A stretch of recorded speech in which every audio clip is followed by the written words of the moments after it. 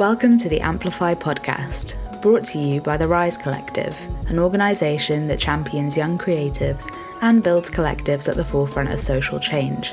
This series was created by the next generation of creative leaders and change makers. From exploring Indigenous wisdom to entire worlds reimagined, we invite you on a journey into our emerging futures.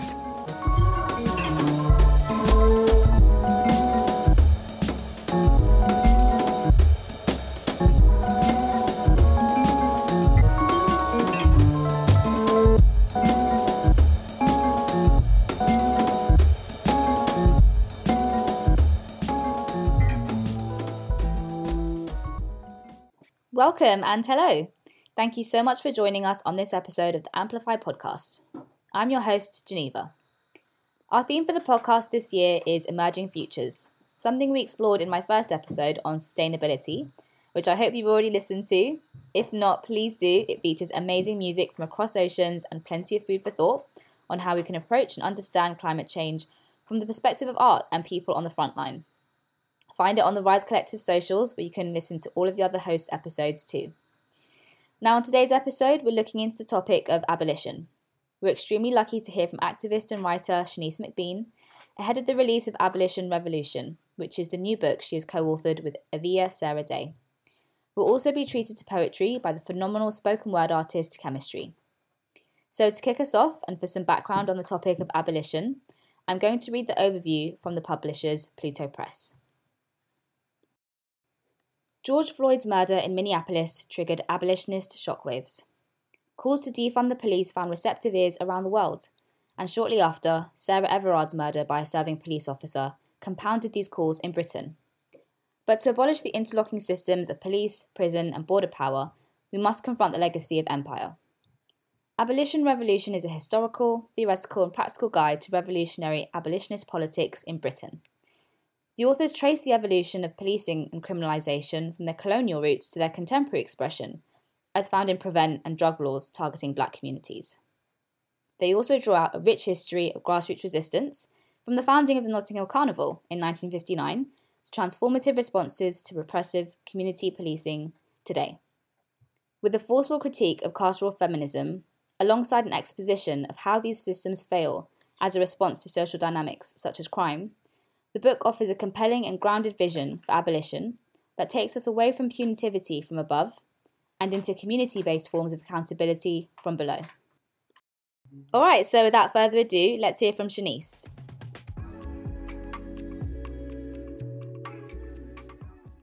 So, hello Shanice, again. Hey! It's wonderful to have you on the podcast. Thank you so much for your time, giving up your time to be here with me. If you would like to introduce yourself for our listeners, that would be amazing. Yeah, I'm Shanice. I guess part of the reason why I've been invited is because I'm the co-author of Abolition Revolution, who I wrote with a good friend of mine and comrade, Avia Day. Avia and I met in Sisters Uncut, and I think Sisters Uncut and our experience in that organisation definitely kind of like sets the background to a lot of stuff in the book. So yeah, that's me. Yes, so as you say, I wanted to speak to you after the publication of Abolition Revolution. I think it's so timely that it's coming out now, and it's so wonderful to, as you say, have this area being examined by people who have really very much had their feet on the ground and have had experience with people who are affected by this in their daily lives. So I would really love if you could kind of give some background, because obviously not everyone might know about the cultural impact of Sisters Uncut, and just how much has gone into that, and how it, I think, has really set the stage for examining what abolition can look like in our like structures and groups that we organise as a community. For sure. So I guess the first thing to say is that there's often this conception of abolition as a very US-centric movement. And definitely, the US has contributed, heavily to the abolitionist tradition, from slavery and the abolition of slavery all the way up until, concepts like the prison industrial complex. But it's really important, I think, just to begin answering your question, to talk about the fact that abolition has a very long tradition in the UK as well, from prison protests and riots all the way up until movements of the past few years, Black Lives Matter protests of 2020, and then the Kill the Bill and Cotton Watch movements of 2021. So I guess where Sisters Uncut comes into that is part of that kind of bigger picture of lots of different groups and collectives kind of flying the flag and lighting the fire for abolition in the UK. But our particular contribution, I think, starts in 2014 when Sisters Uncut was founded. And it was initially founded as an organisation to combat and fight against cuts to domestic violence services. But I think quite quickly we started to realise that the state and the government weren't just bystanders in violence against women, but were actively perpetrating that violence. And that was through different institutions. So, for example, the welfare state and benefits office, but it was also through housing legislation. And relevant to abolition, it was also through the policing system, the prison system, and borders. So to give some specific examples, 50% of police forces in the UK have a policy of arresting people who come forward with allegations of serious violence, including domestic and sexual violence, if they suspect that their immigration status might be unsettled or unstable. So that just goes to show you how grim the state can be, not just as a bystander, but a perpetrator of violence. And I think a lot of people in Sisters Uncut over the years, and their experience in the domestic and sexual violence sectors was quite formative. More and more people in the collective were seeing women that they were supporting against perpetrators of sexual and domestic violence getting criminalized themselves. And I think the story of Sarah Reid was really formative. Sarah Reid had 2 moments of contact with the police and prison system. And that's when a police officer in 2012 repeatedly beat her across the head. And then it was also when she defended herself against sexual violence when she was detained and then was arrested and sent to Holloway Prison. So I guess to kind of take us to the present day, those experiences brought us from an anti-austerity politics to progressively a more anti-state violence, abolitionist politics. So then that lands us in 2021, where we get the murder of Sarah Everard by a serving Metropolitan Police officer, Wayne Couzens.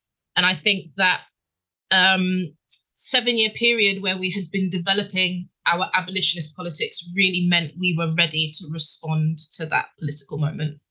Yeah, absolutely. I think that there was a real hole that was filled by Sisters Uncut around what happened with what Wayne Couzens did.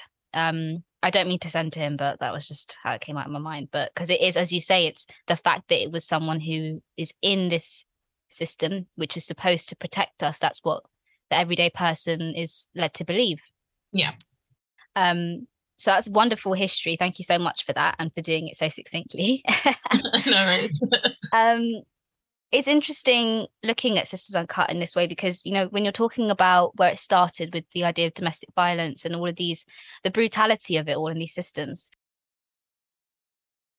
it's hard for me to try and explain this in a way that doesn't seem really twee, I think, because so many people want to disregard, I think, some of the ideas that I like to put out in a sense about emotions and feelings and all this kind of thing.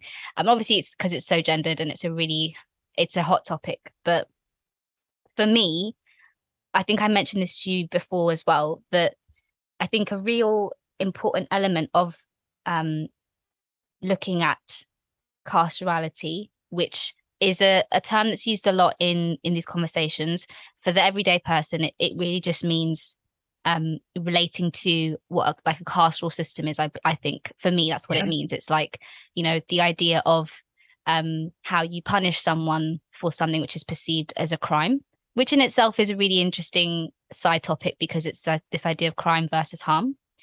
Maybe we'll get into that if we have time. But for me, something I was thinking about which again, as I say, was brought to my mind when we're talking about things like domestic violence and how, you know, those people who are so in need of emotional support and just, you know, a space to be held, or the opposite of what basically you're explaining often happens in these systems. It just is not given. And I think for me, I was thinking about the idea of abolition and the idea of care, because I think the politics of care is something that has been on in academia. It's something that I think has been picking up steam for a while, along with kind of philosophical debates about like ethics and how people have a right to live, or have a right to a certain way of life. And this is something that I picked up in the podcast you did with Verso, when you mentioned, let me get it up, who or what does a system serve, and alternatives to systems, positing alternatives to systems and thinking about them means asking what our bodies need to thrive and not just survive, and what our bodies and what we need from each other, perhaps to not commit violence to ourselves and each other, is what I was kind of getting from that that line of thought that you were putting across. Yeah. And so it just, I was looking again at, so last month, the colonial, post-colonial, decolonial working group held a workshop last month on the topic of refusing carcerality. And I think it's interesting that within that, they were also talking about the idea of care, I think, because they were saying, I'm just going to get up the quote again, how the growing refusal of carceral logics via industrial action, demonstrations, community organizing, and solidarity work across spaces of love and care is something that's brought up. So again, I was pleasantly surprised to see that, because it just, again, it aligned with what I was thinking about. When you they say when you examine the genealogy, so, you know, the origins of carcerality, it has to always be with the aim of imagining a different liberated future, which again really ties up nicely, because the umbrella theme of this podcast is emerging futures. So I'm just thinking about all of this because there's a question that the CPD group talks about, in the sense that it's a global issue, carcerality, but you can't really ignore how our dominant culture and everyday life shapes and structures imprisonment, policing, and punishment, and vice versa. So just really, again, I was thinking recently, I saw this clip from Dr. Gabor Mate talking about how sensitive people in our dominant culture don't fare so well, because, you know, nowadays you're criticized for being like a soft touch or weak or effeminate, which again speaks to the gendered dimensions of that. But in traditional cultures, they were healers and shamans, people who were, I think, necessarily more forgiving and understanding of people's struggles. So I'm saying all of this to say that I think there is a real a space in these conversations about abolition and refusing carcerality to think about what it means in investigating in ourselves how we act and live out our everyday life, how we navigate the world, how we treat each other. Yeah, definitely. I think that there's lots to explore there. So I'll start with the fact that, you know, people often say, and I think they're right, that abolition as a word has a definition, and it often is understood to be a word of destruction. We're going to abolish, we're going to get rid of. But I think what is really key is that actually abolition is about renewal. It's about creation. It's about saying to ourselves, look, these systems aren't working. What can we build in their place? What can we do differently? What kind of world do we want to live in? And so then that raises the question, well, what is going to structure that future? What's going to be the principles that defines what that future, what that new world looks like? And I think the word that you use, care, as opposed to harm, is what's going to structure that future. And what I mean by that is, you know, if we look at the society that we live in now, it's full of harm, it's full of violence, it's full of pain. And the supposed mechanisms that we have to prevent that from happening, so, you know, the police or the care system or, you know, mental health support, whatever it is, the welfare state, aren't working. And we know they're not working because mental health conditions are on the rise. 2 women a week are murdered by a current or ex-partner. Prison population is not decreasing, it's increasing. Harm and violence and war and catastrophe are rife across the globe. So we know that these systems to prevent harm aren't working. So when it comes to abolition, it's very much that question of renewal. Well, what are we going to put in its place? And I think thinking, back to previous societies, often indigenous societies that did things differently and had modes of social accountability that prioritize people and prioritize relationships between individuals and prioritize community over profit, can be quite an inspirational way of approaching the question. But I also think there's a very material question that we have to ask, which is, well, what causes harm and violence in the first place? And that's a huge question. And there are lots of people doing incredible sociological and scientific and political and all sorts of other work to answer that question. But I think fundamentally, harm has social origins. It has political origins. It has economic origins. We can trace most crimes, and I put crimes in quotation marks, that take place to social factors, whether that might be economic or political, or about how we relate to each other.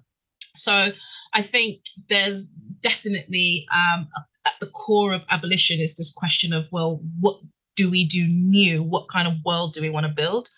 And I think the intervention into that conversation that Abolition Revolution, the book, tries to make is one that appreciates the concept of care and communal justice and how we relate to each other individually.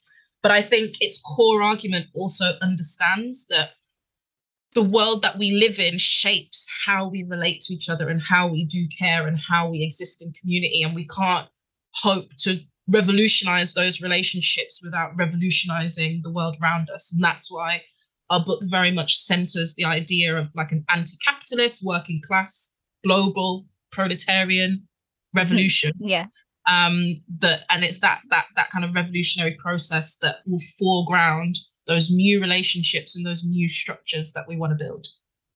Yeah, absolutely. And I think, as you say, you can't look at one side of it without the other, because like it was mentioned on, like I said, the CPD website, it's the public and the private in this sense, they inform one another in such a complicated way. But I do really appreciate you explaining how the book has addressed that. And something else that I think it would be great to hear about more from the book is, we were talking about Françoise Verge earlier, and she gave a great review of the book, saying that yours Navia's analysis of the criminalization of Black and Asian youth, a carceral white bourgeois feminism, gentrification, and police and state violence makes for essential reading. And I think it's so important to think about all those different factors in this conversation. So anything you could offer that kind of expands on the idea of those different factors that are at play, specifically in the UK context, would be fantastic. And let me know if you want me to repeat that quote again. Yeah, so I think what that quote is actually getting at is, and this is one of the core arguments of the book, is understanding these institutions of violence, so police, prisons and borders, as a means of social control. So let's take policing, for example. There's often this mythological understanding of police being founded in the throes of Victorian crime sprees. And the goal was to create this benevolent principled force that would protect people from themselves. And actually, the reality is when police were formed in 1829, it was actually as a response to the industrial working class flexing its muscles and the fact that the ruling class was scared that some kind of like working class revolution was about to take place. They had the anti-slavery movement, anti-colonial movements in the colonies, trying to bash against the doors of empire at the same time as, strikes and sabotage and direct action and mass demonstrations taking place on the mainland. So the very formation of the police was about social control. And if you look at prisons as well, spikes in the growth of prison systems often come at points of crisis. And this is the case now. The government are building more and more prisons. And if you read their own literature, they're not building more prisons as a result of there being more bad people, in quotation marks, or more crime. They're building more prisons because they're employing more police officers. And they're employing more police officers because they are whittling down through, punitive laws like the Police Crime Sentencing of Courts Act, and they're, battering trade unions through legislation that makes it harder to organize. And so social control mechanisms like policing that prevent people from fighting back, whether that's fighting back in the workplace or on the streets, or fighting back against capitalism, by committing so-called crimes of survival, it becomes more and more important to control and have, mechanisms to prevent those things from happening and to control them. And similarly with borders, Sivanandan, who is, a huge influence on the book, on both Avia and myself, talked at length and had lengthy analysis of the way in which the immigration acts that came in the 40s, 50s, 60s, and 70s weren't about inviting, hard workers from the colonies into the country out of some liberal triumphalism, but it was actually about controlling the decline of empire and ensuring the profits of capitalism on the mainland. So again, we're getting these systems of violence and control being used to protect and prop up the system, and namely capitalism. So I think what Francois was getting at with that quote, and I'm obviously really grateful for the endorsement, and what the book analyzes is the way in which these myths that we're told, the police protect you, we need to put bad people in prison, we need to stop, people coming here and taking our resources, don't actually shape up to the reality of what these institutions are about. And what these institutions are about is protecting the system as it is, protecting the flow of capital from the global poor to the rich, and ensuring the continuation and the continuing survival of the ruling class. That's what connects these systems of coercion and control. And so, when we're talking about things like race and gentrification, even to things like, housing legislation, austerity, all of these things are connected. And they're connected because in one way or another, they all are part of the story of how capitalism reproduces itself and how capitalism protects itself from a more equitable, fair, and communal economic system ushering itself into reality.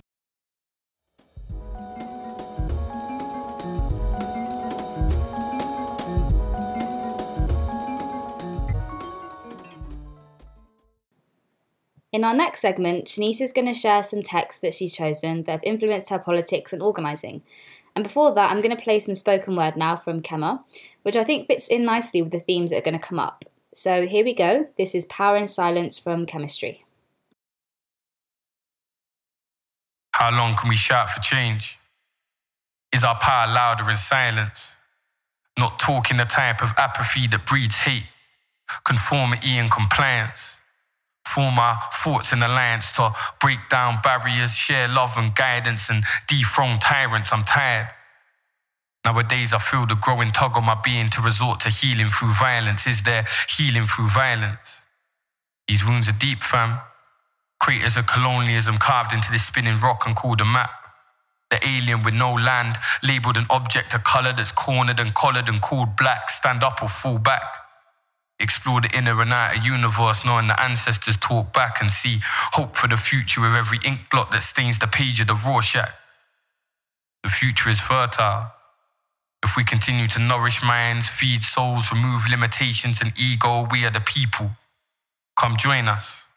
Stare into the sea of hope and feel connected. There is power within you, you just have to learn to express it. Blessings.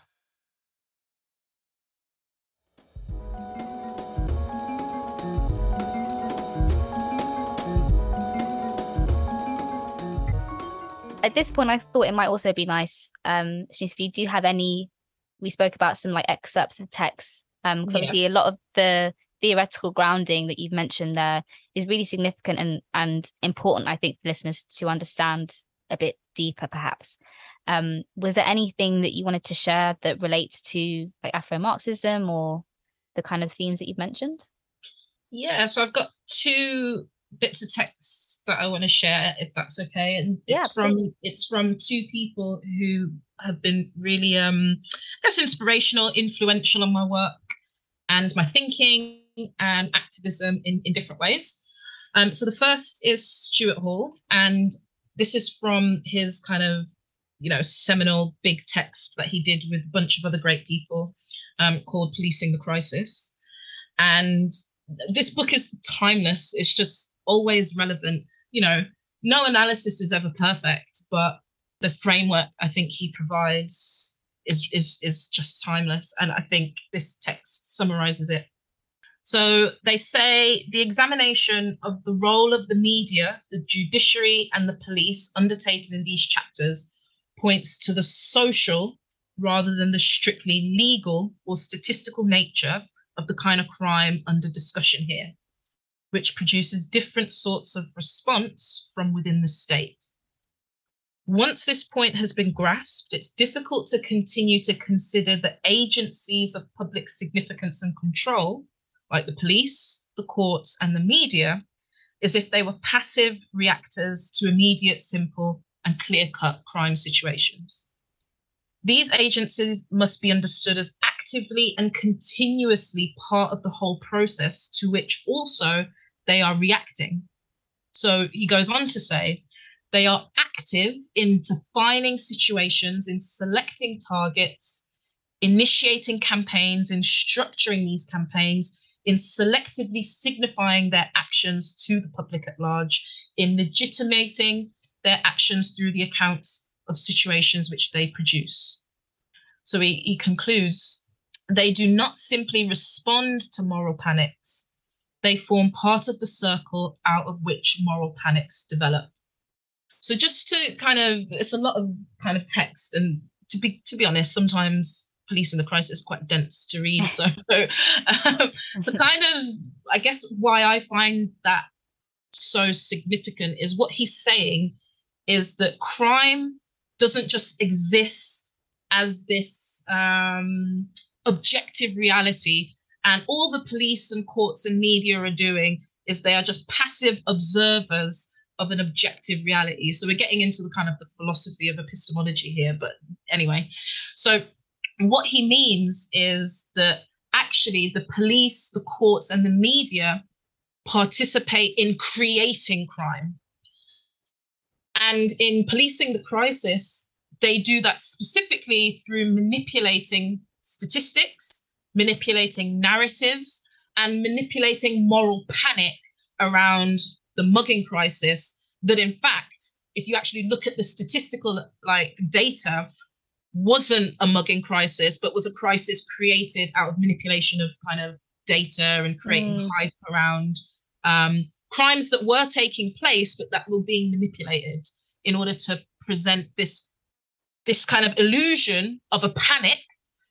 And the reason why they'd want to do that is so that they can then solve that panic and be seen to be solving the problem. And you get a similar thing playing out around knife crime. And so Avira and I did a bit of a deep dive into knife crime statistics, and were quite surprised to find, and you wouldn't believe this given the hype in the media around knife crime, that for several years, knife crime was decreasing until around 2018, where it reached a peak. And then since then, it's been decreasing again. And the levels of knife crime that we had in 2021 were no different to what they were in around 2011. And in fact, what has doubled in the past 10 years is sexual violence and sexual assaults involving a knife have more than doubled in that same time period. We looked up how many media articles we could find about the doubling of sexual violence and crimes involving a knife, and we could only find 2 in 2021. Compare that to the swathe of articles day after day after day that we could find around this idea of gang violence and gang murders in London.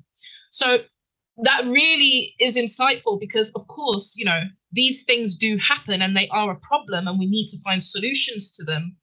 But the key thing is the way in which that data is manipulated tells us a story about, you know, what policing really is. And I guess I'll just like kind of sum up this point by saying that actually there are solutions to things like knife crime.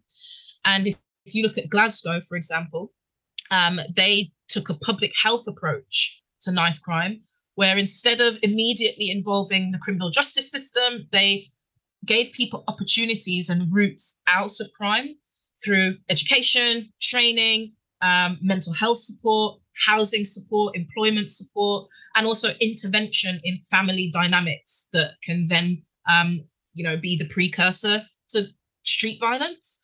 And they saw a decrease in knife incidents. Compare and contrast that to London, you know, where we're fed this narrative about stop and search and about, you know, the targeting of particular communities like Tottenham and Brixton and, you know, working class areas. And we're told over and over again that these things are meant to be the solution to knife crime, and yet it has no impact. So what that tells us is actually that stop and search, the harassment of our communities, you know, the siege that the police put our communities under isn't about keeping us safe because it doesn't have the results to back it up. But what it is about is social control, maintaining social hierarchies, making sure people like me and you know that we can't step out of line and we better stay in our place. That's what it's about. Because we actually have examples of how we can solve these things and how we can reduce the harm, but that's not what the state actually goes for. So that tells us something about what their motivations are. And it tells us about how the state manufactures and manipulates crime and crime statistics to push a narrative. Yeah, there's so much to unpack there. And I think for me, with my own experience, I've not been on this earth that long, but from what I've seen and the spaces that I've been privileged to be in, I have been in a newsroom. I worked in one for a year. I've been in like academic spaces. I was lucky enough to go to university, and you really do see these things play out with just. Yeah. I bring up university to say that that was the only way I was lucky enough to have a chance to start critically analyzing the world that is presented in front of you. Because as you say, it's one that is forged, it's created, it's carefully crafted in the benefits and interests of a few. Yeah. And so I think for me, the main things to pull out from that really wonderful and insightful passage that you read and then you went on to explain, thank you so much for that, is that the idea that there are systems and forces at play that have a monopoly on power to create ideas of crime and, as you say, control people in that way. So that's something that really needs to be thought about deeply by the everyday people who are being presented that narrative. The second element, I think, is the idea about public health approaches. Many people know are so valuable, as we've seen in recreational drug use across the world. Public health approaches, I think personally, the reason I think they are so effective is it brings us back to the conversation we were having before about care and how we see each other as individuals and humans who need support and solidarity, and just a bit of help sometimes because we are imperfect. Exactly. And I think you need to have a reframing of your mind because of as you said, the narratives that we are given from day one, to rethink and think, okay, what's gone wrong in that person's life, that these things have started to happen. What can we do to support them as much as we can, or try a different way? And I think what can be useful here is, I mentioned to you before the Care Collective, and they released a book called The Care Manifesto. So people can find this online if they're listening to this podcast and they're interested in these thought processes. They talk about abolitionist feminism and how it's useful in their analyses. And they say, there is copious evidence that democratically controlled collectively resourced public services produce greater satisfaction than profit-seeking commercialized services. So I think that relates a bit to what you've been discussing so far in terms of the systems that we're having that are not fit for purpose. They significantly reduce inequality, secure broader solidarity and support. Whatever the tensions they might also generate, a caring state is therefore one that provides the conditions allowing for such tensions, disagreements, and ambivalences to emerge, since this encourages deliberation and concerted action. This means fostering institutions, norms, and communities that are well-resourced and thus best positioned to enable us to work through at least some of the tensions of routine caring interactions. Consequently, state provision of care services is not enough without transforming its modes of delivery. So I think the bits we've mentioned, there's loads that you can unpack. So I hope that everyone listening takes a moment to maybe rewind and re-listen to the bit from Stuart Hall. Was there any other kind of excerpts or texts that you wanted to bring in this moment that you think help provide a theoretical grounding? Yeah, I think the next text that I wanted to read is actually kind of directly relevant to that, because I think that there's the question of, well, okay, we want to get to that place, right, where we have the resources that we need to care for each other, to really support each other, to really live full and fulfilling lives. And I guess there's the question of, well, what needs to change globally in order to make that happen? And I think Angela Davis, Are Prisons Obsolete, is obviously a real classic text. But what's really interesting about reading it, as I'm a little bit more of a mature abolitionist, or have come a little bit further in my journey as an abolitionist, is just how much she kind of preempted a lot of the conversations that we're having today. And so I'm just going to read this little bit out from near the end of the book. So she says, creating agendas of decarceration and broadly casting the net of alternatives helps us to do the ideological work of pulling apart the conceptual link between crime and punishment. This more nuanced understanding of the social role of the punishment system requires us to give up our usual way of thinking about punishment as an inevitable consequence of crime. We would recognize that punishment does not follow from crime in the neat and logical sequence offered by discourses that insist on the justice of imprisonment, but rather punishment, primarily through imprisonment and sometimes death, is linked to the agendas of politicians, the profit drive of corporations, and media representations of crime. Imprisonment is associated with the racialization of those most likely to be punished. It is associated with their class, and as we've seen, gender structures the punishment system as well.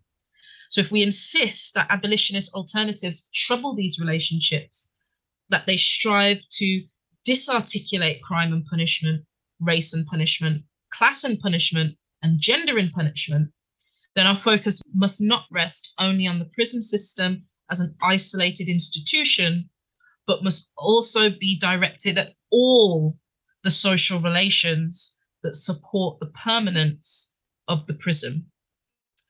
So that, for me, I mean, that's basically Angela Davis, saying we need a revolution.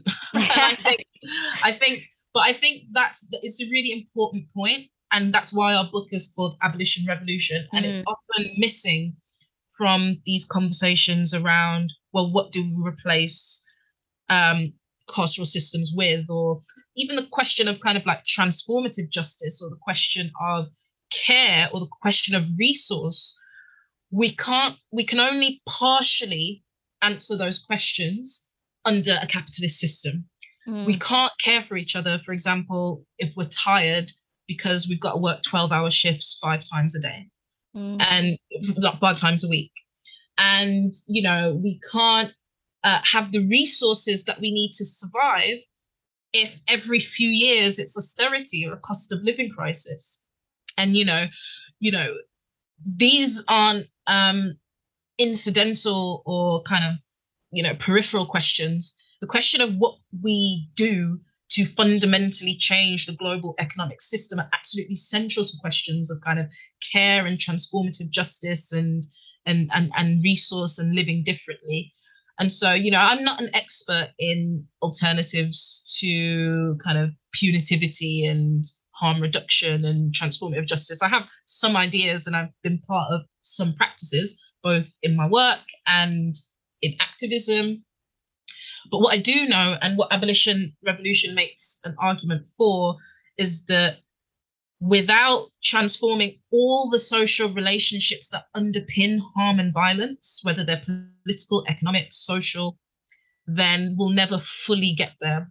And so I guess I'll leave the kind of listeners with the final thought on that, which is, we have to kind of move away from this passive space of thinking that this is all that there is to live for, rotating Tory and Labour governments, or, cost of living crisis, austerity, neoliberalism, walking down the street and not knowing whether you're going to get stopped and searched. There has to be more to life than that. And we have to start believing that there's more to life than that. And we have to stop fighting for a life that's more than that. And I think that's what Abolition Revolution really tries to inspire. So inspiring. I love that. But we need that image. And that, as I say, I bring it back to this umbrella theme of emerging futures. Yeah. The reason I think this collective have selected this theme this year is precisely because there's many people now, especially young people, who are thinking those exact questions. We have seen and experienced so much hardship, and there's just coming a turning point when we're like, well, why? Why do things have to be this way? Why does my life have to pan out this way? I don't want it to.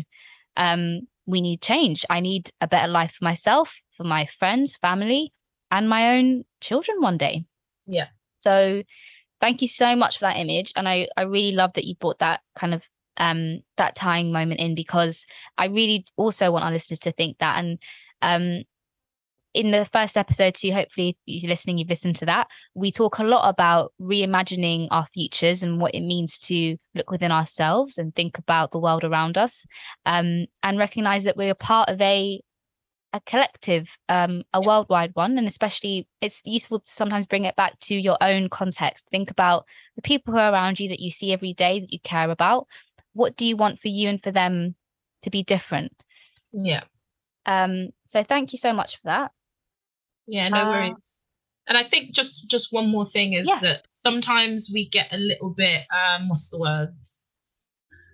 We don't see ourselves as part of a broader historical process. So what I mean by that is the fact that, people will say, we had Black Lives Matter in 2020 and everyone, put black squares in their profile pictures, and then nothing changed and nothing happens and nothing is ever going to change. But what I want to draw people's attention to is the fact that without Black Lives Matter, there would have been no Kill the Bill. There would have been no Cop Watch. And in fact, without all the family campaigns that have fought for people who've been killed by the state, there would have been no Black Lives Matter. And before that, without the work that happened in the 60s and 70s and 80s of building that Black radical tradition, there would have been none of the family campaigns and none of the Black Lives Matter and no Kill the Bill. And I think sometimes we need to take ourselves out and zoom out a little bit and recognize that we're part of the process and that we can all contribute to that process, but that being part of that is more important than ever. The world is moving towards barbarism, and we have to, provide an alternative. It can't just be that we are, hurtling towards war and catastrophe and violence. We have to be the architects of that different, hopeful future. Thank you once again for joining us on this episode. For further reading, you can look at Black Resistance to British Policing by Adam Elliott Cooper, Catching History on the Wing by A. Sivanandan, and that's spelled Sivanandan, and of course Abolition Revolution by Shanice McBean and Avia Day. You can also find Kem's Linktree on Instagram at Donald_surfaces. Thanks also to Taya for use of their track Momentary High on this episode as well. Thank you for listening to Amplify the podcast Emerging Futures. This series was produced by myself, Amy Parks, with special thanks to Marla Axon, Esme Lewis-Gartside, Sarisha Kumar, Courtney Youssef, Max Sanderson, Arden Fitzroy, Jar Jar Mohammed, Carl Blackburn, and the Awards for All Fund from the National Lottery. If you'd like to find out more about the Rise Collective and support us to continue the work that we do, you can visit our website at www.therisecollective.org.uk or check us out on social media at The Rise Collective UK or on Twitter at Rise Amplify. We'll see you next time.